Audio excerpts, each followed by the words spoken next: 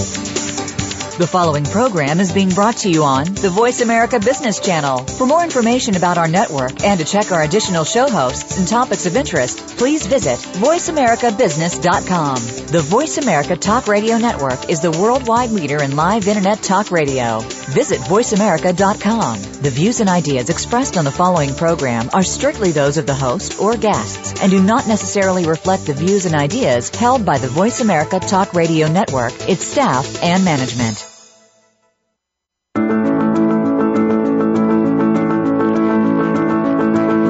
Welcome to Money in Your Life, the radio program that gives you the insight and motivation to be more successful with all aspects of your personal finances. Your hosts are Brian Farr and Ann Hutchins. Today's program will feature experts and intriguing ideas that will show you how money is actually operating in your life. Now, here are Brian Farr and Ann Hutchins. Welcome to Money in Your Life, a show where we explore the influence of money in your life with a wide variety of authors and experts. We give you practical information so that you can open up your own conversations around money and make your money work for you. I'm Brian Farr. And I'm Ann Hutchins. Today, we had been hoping to meet with Kate Levinson, the author of Emotional Currency, but unfortunately we're having some technical difficulties. Hopefully, Kate will be able to join us a little later in the show. So what we wanted to do was work with the speak about some of the topics that came up last week on our show, and speak about answer some of the emails that have arrived since last week.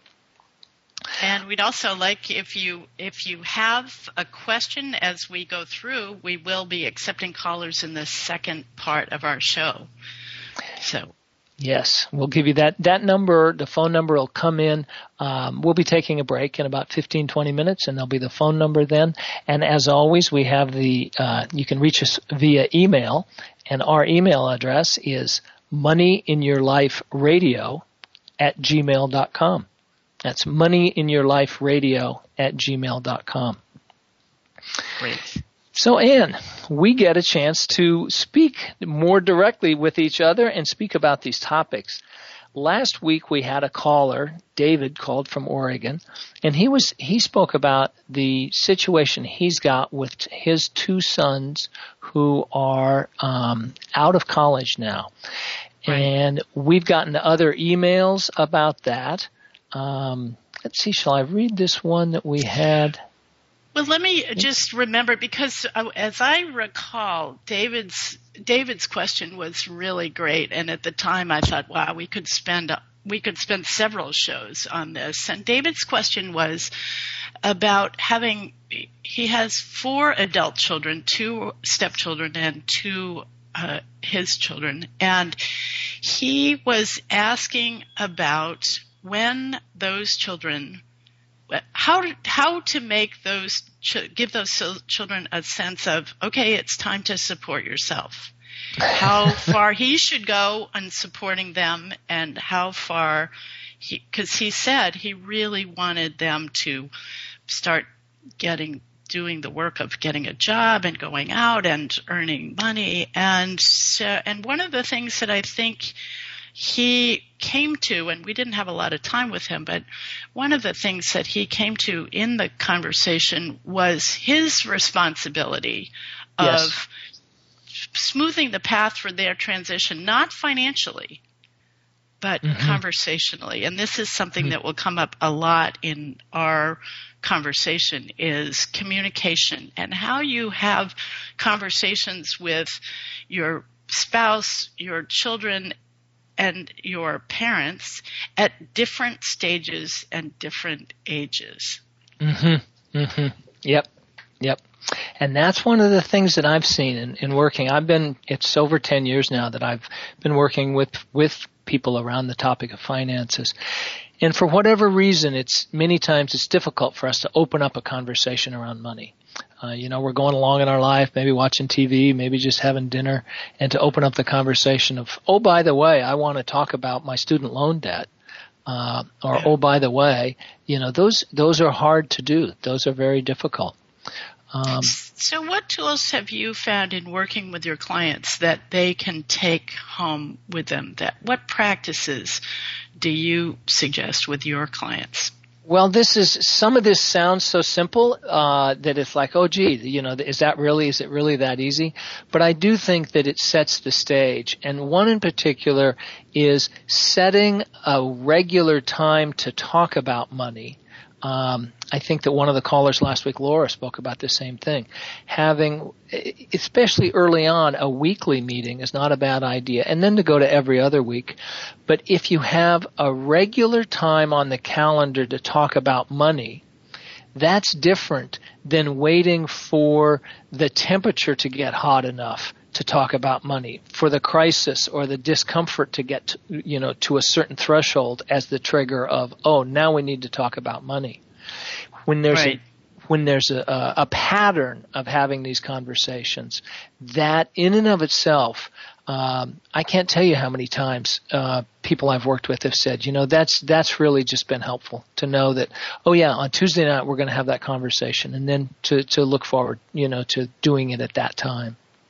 Right, and it takes practice, and you'll miss some, but it gets to be a habit that you can't imagine that you have enough time to set aside an hour on Tuesday night, and before you know it, it is part of your pattern.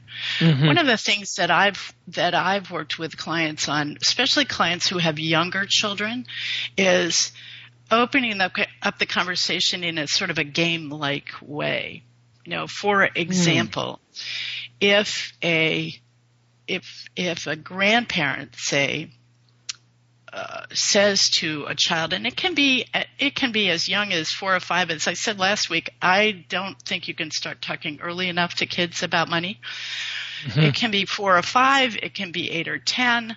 But having an activity that is a shared activity that happens to be around money. When I was a kid, my grandfather told us that he would give us a quarter if we backed up a trailer straight with a tractor.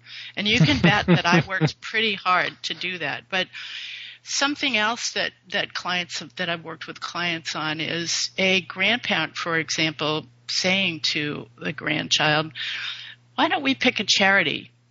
And I will donate X. It can be a couple of dollars. It can be a lot of money. It can be whatever you as the grandparent decide. But the child is the one who chooses the beneficiary, which means that you have conversations around what the child's interests are, what the child's values may be, or developing values. And when they're young, you start to shape some of that conversation, and as they transition in age, the conversation changes. But starting early is a really good idea. And that one, I love the idea that you've just suggested there, because I can picture it.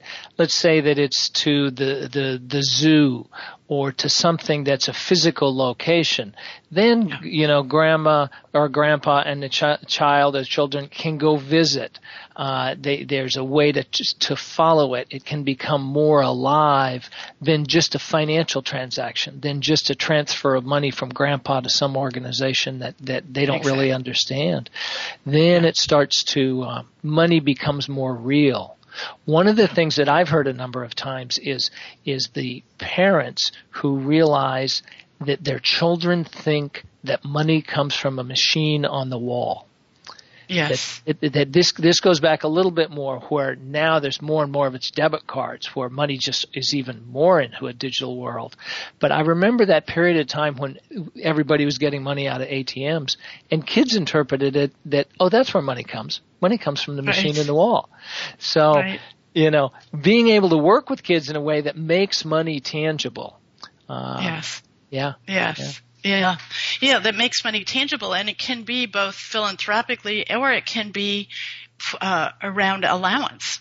Mm-hmm. If one of our callers last week talked about his 4-year-old who had just bought her own bicycle? Yes, I remember that.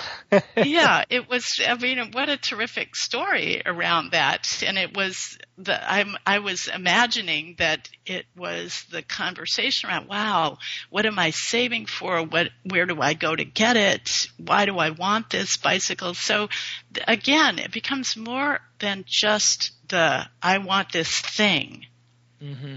You can guide a conversation that is around finite assets. So if you know that something costs a certain amount, the conversation can be around what choices you're making.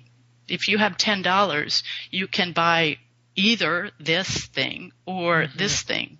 That the children, again, at whatever age, they begin to realize that they are making choices and trade-offs. Yep. And to your point about about money coming from walls, it puts a finite amount around the conversation and the transaction. Making it more tangible. That's something I find myself doing quite a bit as a financial coach. In the midst of the conversation, I'll be saying something like, can you put a number on that? How much do you think that is? And there's, people, I can tell it feels a little pushy when I do it, but so many of our money conversations stay in the theoretical or stay in the undefined. And if we can, if we can, both, myself as a coach, that's part of my job, but when people are having a conversation with a partner or a child, to make it more tangible, the way to make it more tangible is to put a specific number on it. And if you don't know the specific number, guess at the range. Okay, it's going to be between this and this. Then some of the free-floating anxiety, the uncertainty around it, goes away, and you've got something more definite to talk about. Yes, or the other thing that I've seen happen is if somebody has this thing about not enough or not having an idea, it means that some research is involved that then allays fears. Yes. I've seen that happen as well. Yep. So asking what is enough or how much is a really great question, and it's one that we don't ask enough. Right. Yeah, it's easy to stay caught in the uncertainty and then somewhat immobilized within ourselves or within this conversation that we want to have. Yeah. One of the things I'm realizing as we talk about this, Ann, that we're talking about children this morning and how to open up conversations with children, that there's the 4 to 6 to 8 year olds, there's the teenagers, and then there's the 20-somethings. And there are different strategies that we need. If we just keep it, if we, for simplicity, call it those three groups, the under 10, the teenagers, and then the over 20. We have to use different strategies. And I think that we've you've spoken the one about the with kids being creative, finding ways to make it tangible. Let's talk a little bit now about coming back to the caller last week, over 20. What have you? Do you have any thoughts specifically about opening the conversation with 20-somethings? Well, it's been important in my work to first explore what the conversations have been in the past. Because sometimes there's been no conversation about money in the family. And so you can't, my advice, which since I try to lead from behind, I try not to give advice, but my conversation. Being a good coach. Yeah. My conversation generally is, how are you going to begin to have those conversations? Because it's really challenging to just jump right in and talk about money. Mm-hmm. So you have to, it's really important to think about what the conversations have been in the past and try to bring them up to date, or how you have had a successful conversation around another subject and apply that success to the money conversation. Yeah, that's a good strategy. I like that one in finding it's like, okay, so where do the conversations flow easily? Where in your life have you been able to have conversations about somewhat difficult subjects? And what can you take from that? What wisdom can you take from those conversations into this?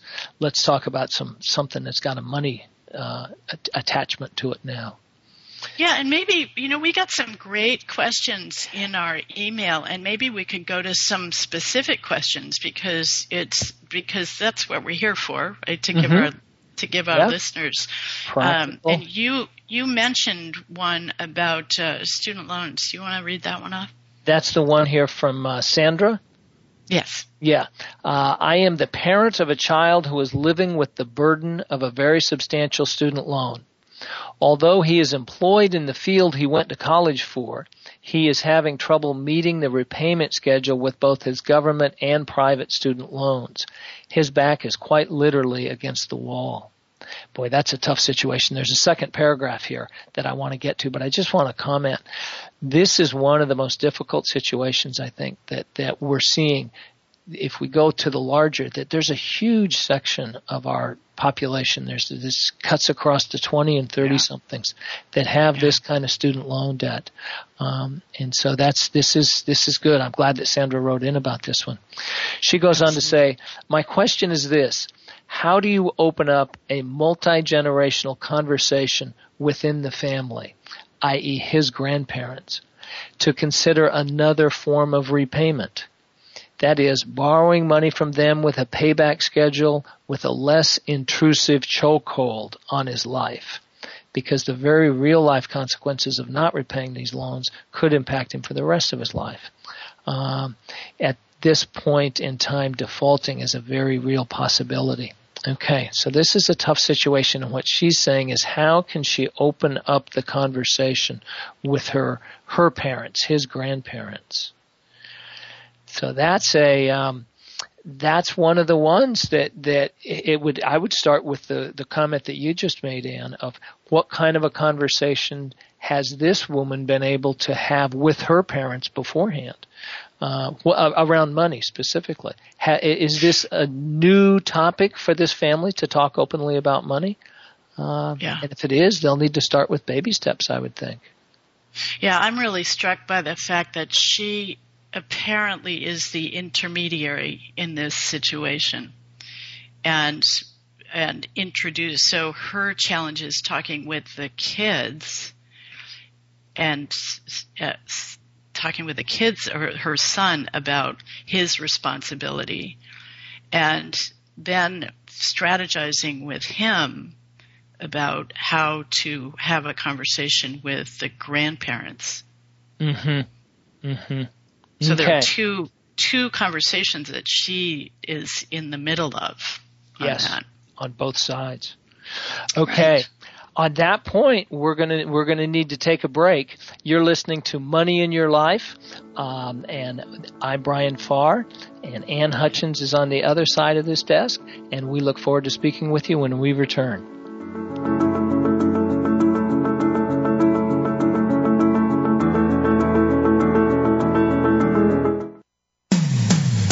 When it comes to business, you'll find the experts here. Voice America Business Network. Do you have financial goals for yourself? Do you want to be smart with money in all areas of your life? If you're ready to become more effective with your personal finances, then you might be ready to hire a financial coach. Since 2002, Brian Farr has helped hundreds of people improve their relationship with money. He's unbiased, honest, and approachable. If you'd like to learn more about financial coaching, visit Brian's website and schedule a free 15-minute consultation at www.brianhfarr.com. The goal of financial coaching is to open up the conversation around money with your spouse, your children, or your extended family. Ann Hutchins works with individuals, families, and financial professionals to improve relationships with money. Her work with clients is confidential, honest, and fun. Visit Ann's website and schedule a free 15-minute consultation at www.abhutchins.com. That's abhutchins.com. We're always talking business. Talk to an expert. Call now toll free 866-472-5790. That's 866-472-5790. Voice America Business Network.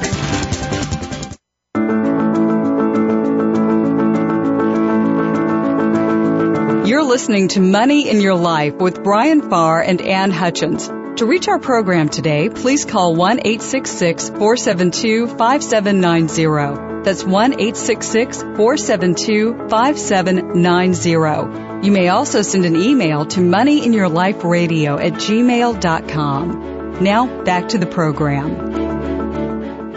Welcome back. This is Brian Farr and Ann Hutchins on Money in Your Life. And this morning we are talking about kids and money. Kids who are under 10, teenagers, and also kids who are over 20. We just wrapped up before the break talking about a situation where a mother wants to have a conversation with her parents and her son regarding student loan debt. Did you have any more thoughts on that one, Ann? I guess what I would say, because I think it's important for us to give our listeners maybe something to take away, and I would encourage her to sit down with her son and talk about his responsibility and have him come up with a plan in the conversation, because it sounds like he's overwhelmed and afraid of the debt and the burden. That's the first thing to face. So that's a conversation between mom and son. Yeah. Okay. What are your thoughts? Yeah, I think that's true, because there's a risk here that mom's going to end up being a courier. She's going to be shuttling back and forth between son and grandparents, and get caught up in kind of a triangle. And if she can open up that conversation with her son, and then I would guess have a similar kind of a conversation, open up that conversation with her parents, and then ideally have the three of them together, but be real clear that mom's not caught in a triangle, that it's all three people have a voice. The grandparents, the mom, and the son all have voices, independent voices in this conversation. It would be the ideal. Would be what I think you'd want to aim towards in this situation. Yeah, absolutely. Okay, great. Okay. Let's see. I think there was another. Here's another email from Tom in Washington, D.C. When my children were small, each one opened a savings account in our local bank, and they were happy to note their deposits and interest add up.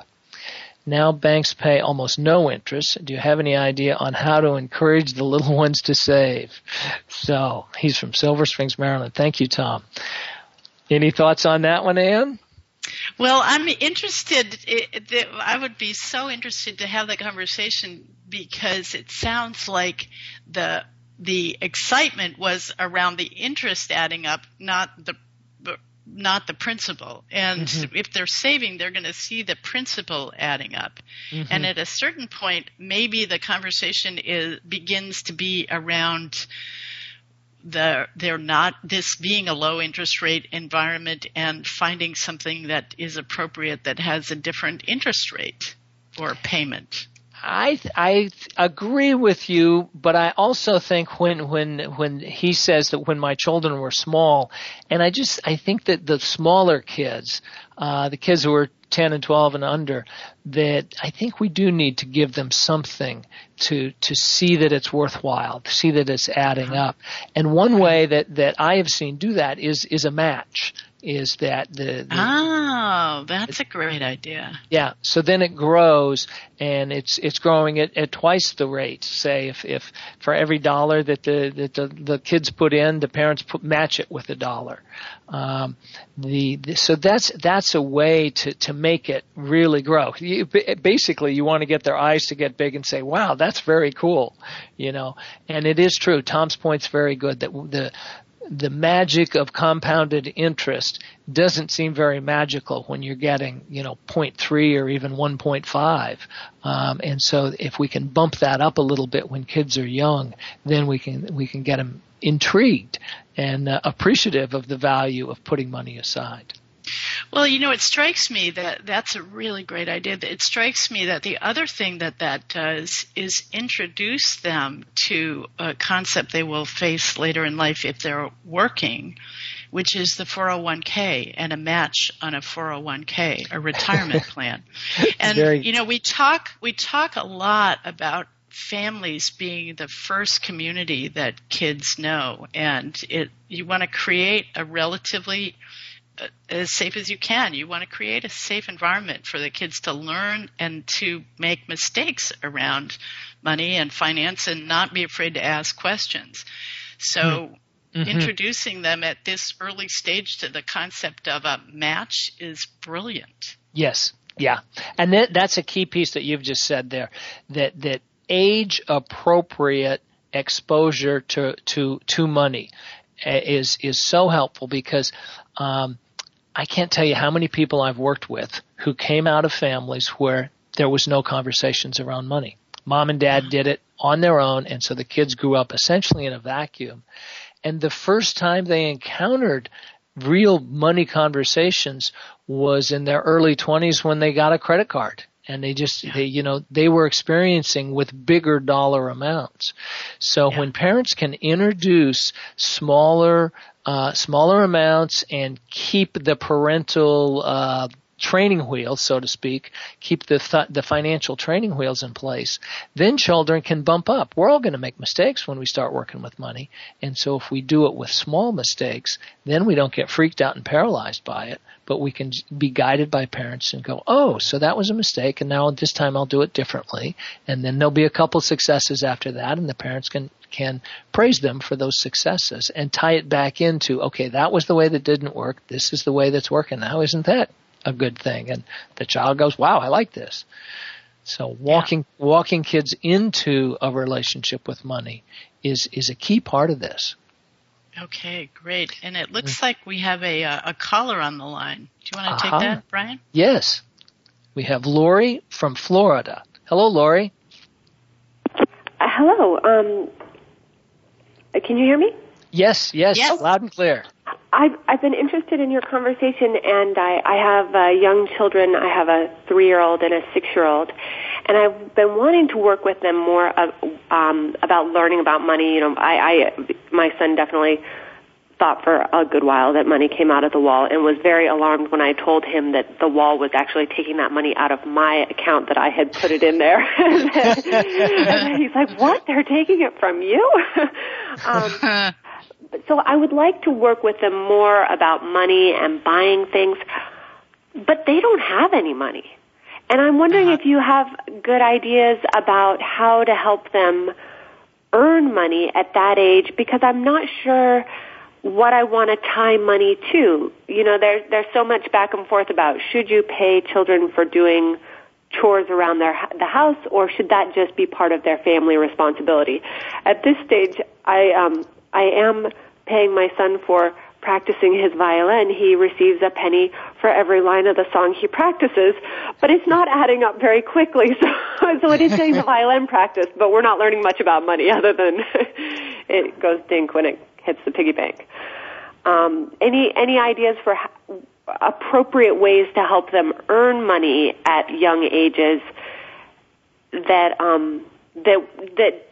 won't kind of screw up how they think about money later and earning money? Right. Well, how do you want them to think about money? Well, I guess that you work for it, and that you earn it, and then you get to choose how you spend it, and that you have a finite amount, and you have to make choices about, if you want things, how you're going to get them. But at this stage in their lives, most of the things, obviously everything they get really just comes from us or from grown-ups. Mm-hmm. Right. So, it's making that transition, I suppose, something like an allowance or something like that. But then there's not really a work component or an earned component involved, unless maybe just being part of the family entitles you to some earnings. Part of that, but one of the things that I talk with my clients about is the importance of separating money from allowance from earnings. Okay. So what you talked about was the value of work for pay. And if you set up chores that are age appropriate, with an amount that you decide is appropriate, it gives them a responsibility and also the understanding of being paid for work done that may be above and beyond the normal household functioning. Right. Right. Does that make sense? Where they're expected to put away their toys as part of the family, if they wash all of the living room windows, that could be something they earn money for. Exactly right. So it's separate from what you hope they'll do on a daily basis, like make their bed and clean up their room. Right. But it gives them the beginning of understanding about this is what work does. Yeah. Yeah. What do you think about allowances in general that are not tied to work? Well, I think every family has to decide that. I think there are no wrong personally. There are no wrong choices. It's how you present them and the conversations that you have around that allowance. Okay. Sort of what is that allowance for? So perhaps framing it as, up until now, we have bought you things. Now we are going to give you an allowance so you can choose how you want to buy things yourself. Exactly, and supplement it with work things. And if you want something that you can't afford through your allowance, then you can do these chores to earn extra money or save your money from birthday or Christmas or... Mm-hmm. Yeah, Brian, do you have thoughts on that? Yeah, I think that what you've come to is it's that combination of that there's the things that we do because we're part of a family and to not tie a dollar value to that, but that an allowance can be framed as something that here's some money that you're going to have on a weekly basis, and as they get older, it can be further out so that they get used to managing money over 2 weeks or a full month, that kind of a thing. And it's like Anne's saying so it's framed in such a way that this is the money that they have to work with. And I like what you said, Lori, that rather than us buying things for you, we're going to give you an allowance now, and you're going to be able to manage that. So that's the second piece of it. And then this third piece of being able to earn additional money, then gets them tied into the sense of, okay, I can earn money. I can be self-supporting on my own efforts. I can add to the money in my bank account. I think those are three different areas that can all be developed over time with kids. Exactly, and over time you begin to make a transition, less allowance, more earnings, right? Mm-hmm. So they're not dependent on parents. Exactly. Mm-hmm. Exactly. Yeah. Okay, well, Lori, thanks very much for calling in today. We have somebody, let's see now. We actually have our guest, Kate. Oh, we've gotten past the technical difficulties. Yes, she is on hold, so... Over to you, Brian. Can we get Kate on the line? Hi. Hello. Oh, Hello. I'm so glad. I have appeared. Hi, Kate. With many apologies and much embarrassment. I'm very sorry. Well, we are so delighted to have you here. I got to hear some of your conversation with Lori, and I thought you all came to a wonderful place. So it was heartening to know that the conversation about money, which is my main message, was taking place. And the only thing I wanted to add was that, that tying money to the violin lessons or practicing seemed not such a good idea, because it turns out that money really doesn't motivate us that well to do things. And you want violin or music, whatever the instrument is, to be something that you have enjoyment about and passion about, and that you understand the intrinsic, that the child understands the intrinsic value in that practice, and that money can mess with that. Money can contaminate the direct experience of something. But other than that, I thought it was really wonderful where the conversation led in terms of having allowance and having money tied to the tasks of everyday life in the household.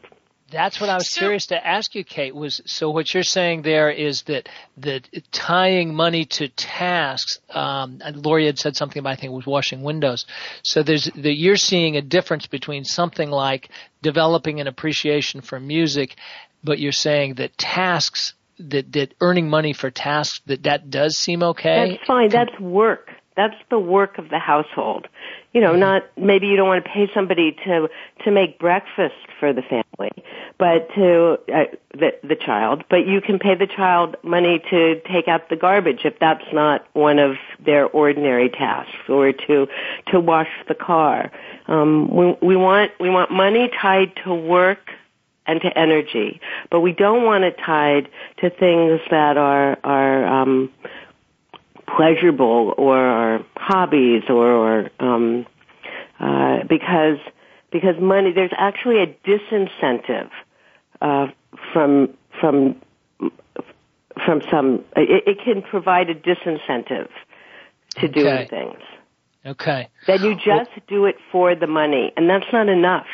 Studies show that it's really not, even in the workplace, that people have to be engaged with the activity, other than routinized, repetitive, boring tasks. Those that having a money incentive for those is very helpful. But having money tied to figuring out a problem, a solution to a problem, or writing a symphony, or writing a book, or something artistic, something creative, money is a disincentive. Okay. All right. Well, that's fascinating. We need to take a break here, and then we'll be back shortly with Kate Levinson, the author of Emotional Currency. You have money in your life, and we look forward to speaking with you more just after the break.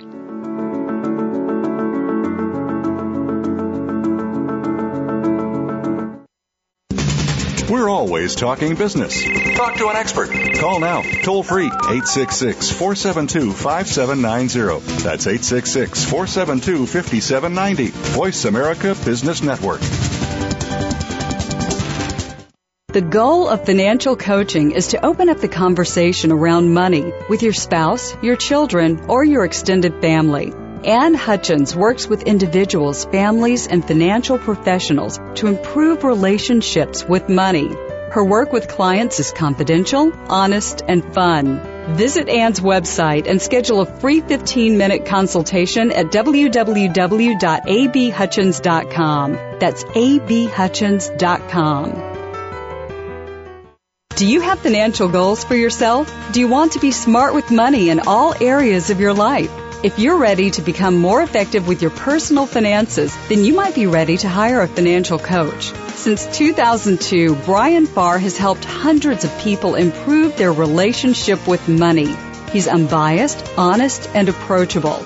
If you'd like to learn more about financial coaching, visit Brian's website and schedule a free 15-minute consultation at www.brianhfarr.com.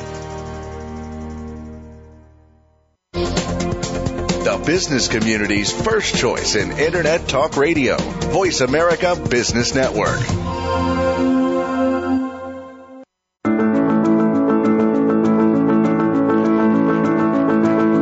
You're listening to Money in Your Life with Brian Farr and Ann Hutchins. To reach our program today, please call 1-866-472-5790. That's 1-866-472-5790. You may also send an email to moneyinyourliferadio@gmail.com. Now, back to the program. Welcome back. This is Money in Your Life, and I'm Brian Farr, and Ann Hutchins is my co-host, and today we're speaking with Kate Levinson. We also have a caller online who's been waiting very patiently, and we're going to take the caller. This is Dana from Oregon, and then Kate, I'm going to ask you to work with us in answering what Dana's bringing. My pleasure. Hi, Dana. Hello, Dana. Hi there. Welcome. Can you hear me? Hello. What's on your mind this morning? You have money in your life. I definitely have money in your life, and I'm a therapist, and there's nothing like bringing the conversation to a standstill with a couple when I ask, so how much do you make? I mean, it's just, there's always this huge silence, and then we can get into what's going on with it. What I wanted to, this is not so much a question that I have about kids. We were talking about kids this morning, but I wanted to tell you quickly about a young 16-year-old girl I interviewed about 10 years ago. I was writing a story on Vicki Robin, who wrote Your Money or Your Life. You probably know that, right? Mm-hmm. Yes. And as background information, collateral stories, I interviewed some people who had used her book to change their lives. And in that book, it's, do things for yourself, do things with your community. You don't have to spend money to get things done. Learn how to change your own oil, et cetera, et cetera. And, of course, their premise was squirrel away all the money you save into treasury bonds, and then you can live off the interest. Well, those days are gone, but we can still be in charge of our own finances. Anyway, so I interviewed this young girl, and she told me that her father lost his job, and this very smart family, and I'm thinking of what Anne said about family is the first community. This very smart mother and father sat their kids down and said, we're going to have some tough times here, so we're all going to have to pitch in. And we're not going to be able to give you an allowance anymore.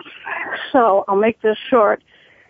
The 16-year-old girl took it upon herself to figure out how to get what she wanted without money, which meant that, or with very little money, which meant that she would go to Goodwill. She would buy all her clothes at Goodwill, and took great pride when people at school would say, wow, that's a cute shirt or something, and she would just smile to herself because they wouldn't know where she'd gotten it. She only shopped at thrift stores. If she wanted to go to a concert, she would call up and ask if they needed an usher or if there's something she could do to earn her way to get into the concert. She also had a part-time job, and I said, so what are you doing with the money you make from your job? And she said, oh, I'm saving it. And I said, what, you're saving it? And she said, I said, what are you saving it for? And she said, well, I want to go to Hawaii next February with my friends. Huh. And I was so impressed with how she was, learning what was important to her, what the money was, what the money meant for her, and, yes, and she was getting down into it. And I just wondered your thoughts on this.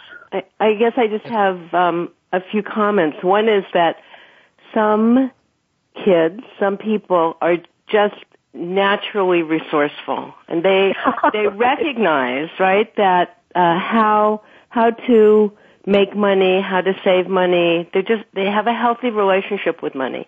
Yeah. And that challenges, financial challenges, deprivations often can help teach us that. And even though I missed the beginning of Lori's question, I think that parents who have a lot of financial resources worry much more about their kids and how they're going to learn the value of money. That when there are limited choices, limited funds, sometimes it's actually easier to be proactive, to be active about earning money and to learn the value. And it sounds like that's what she did, that she was really able to feel self-reliant, to be self-reliant, and to know how to make it in the world. Those kinds of lessons often women that I've talked to with inherited wealth are very envious of knowing that you can make it in the world. So here a lot of people who've grown up poor or with fewer resources are envious of people who've been gifted with money, but that the people who've been gifted are envious of girls like this girl who actually knows that the kind of security and confidence that comes from knowing that you can make it and that you can have and earn some of what you want. It's a really powerful way to go through life, right? To be able to identify what you want, make goals, and know that you're not going to get them all. There will be some disappointments, but that you can achieve some of those goals. So, I mean, what you described is someone who's really, it seems, healthy about money in many ways. So thank you so much, Dana, for sharing that and for having conversations in therapy, because a lot of therapists, it's really, it is a taboo topic, even in therapy. Mm-hmm. Mm-hmm. So, Kate, what else can you tell us about working with children, money and kids, and these multi-generational, like also in terms of involving grandparents into the conversation? Well, no, that kind of the touchstone of my work is conversations about money, is knowing, looking at money as we look at anything psychological in our lives, so that we understand ourselves and our own money makeup, what the influences were on how we think about money, how we feel about money, how we use money, how we earn money. And that once we have some beginning sense of what money means to us and our emotional attachments to money, our blocks to money, then having conversations with our partners and our children and our parents, and telling each other about money in our lives, so that our kids know where we came from, who influenced us, what the inner landscape of our money lives are, and talking to our parents about their inner landscapes. And how you do that is just by telling stories about money. It's not an outline ABC. I was born and this happened and that happened, but it's telling the stories about how my first job, or what it was like when I got an allowance, or what it was like for grandma or grandpa. Having family conversations about money, much like Dana said that the parents, when the father lost his job, they didn't just go through that privately. And that's how most people do. We feel a lot of shame about money, so we hide about money. But the parents, at some point after, hopefully they digested the situation, some brought the kids in and gave them amazing lessons about this is what you do when you face money difficulties.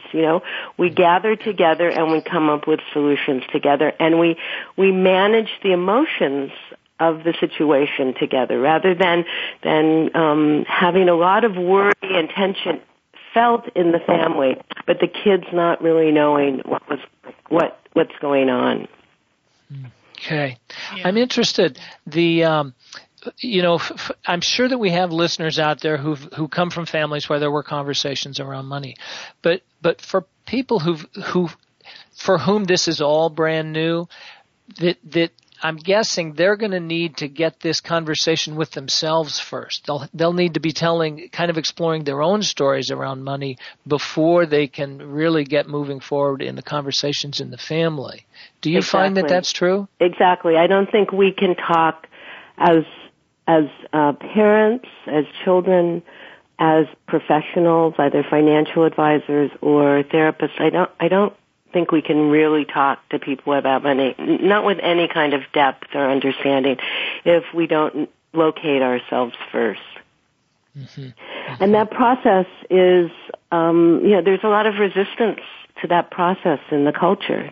The powers that be don't want us to look at money. So, we could do a whole show, or you will do shows, I'm sure, on the difference between looking at money financially and looking at it emotionally. And so we all have to break through some kind of resistance, internal, personal resistance we have to looking at money emotionally. But once we do, it becomes fascinating for most people. And so you begin by asking yourselves that my book, Emotional Currency, is filled with lots of questions, looking at our money, our lives in terms of our experiences with money. But we begin by asking ourselves, very, very elementary questions about what did I learn from my mother? How would my mother deal with this? How did my mother treat me in terms of money, and your father, and looking at their relationship about money, and beginning to fill in the picture of how I learned about money, what I've learned about money.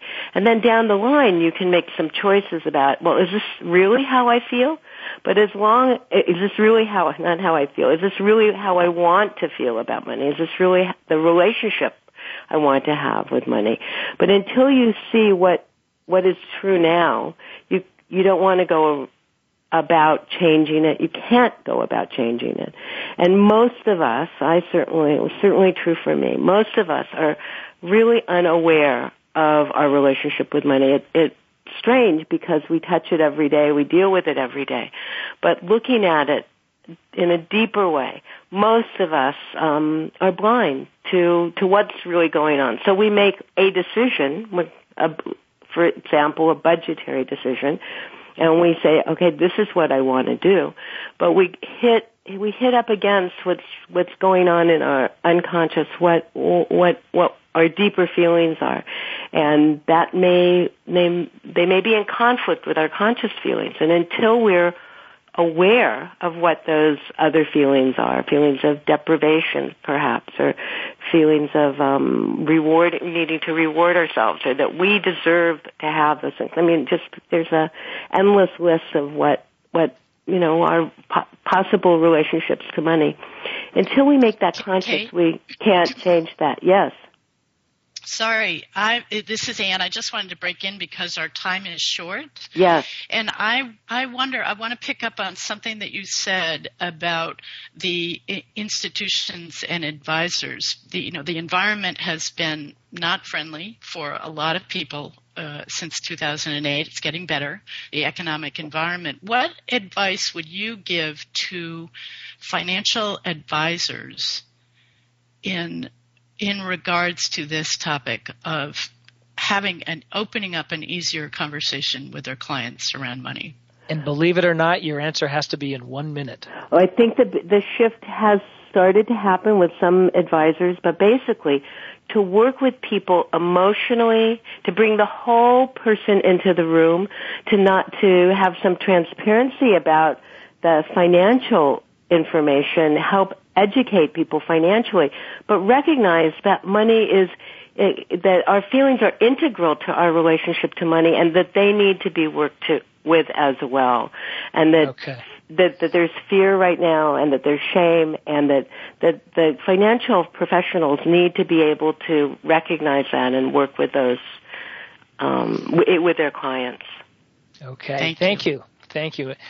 Kate, that's it. Your question, Ann, and then Kate's answer is opening up a topic that we're going to address in future shows, because it is a critical issue, how to bring the emotions into this conversation around finances. I'm so glad you're doing the show, and I am so sorry once again that I missed the beginning of it. Thank you so technical much for difficulties will be what they are. Thank you for joining us today, Kate, and this has been Money in Your Life. I'm Brian Farr. I hope you can join us next week. Next week, we're going to have Luna Jaffe. Her book is Wild Money, and she has got a lot of interesting. She was a therapist and then became a financial advisor, and has been a financial advisor for over 15 years now. So she brings a very interesting perspective to it, and I think it's going to speak to what Kate was just describing. So, Anne, it's always a pleasure working with you. Absolutely, and we look forward to your emails. Please send them to moneyinyourliferadio@gmail.com. And have a good week. We'll look forward to hearing from you and speaking with you again next week.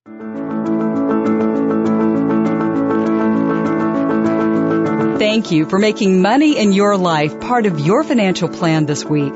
Please join your hosts, Ann Hutchins and Brian Farr, again next Friday morning at 10 a.m. Eastern Time, 7 a.m. Pacific Time on the Voice America Business Channel. Have a great week.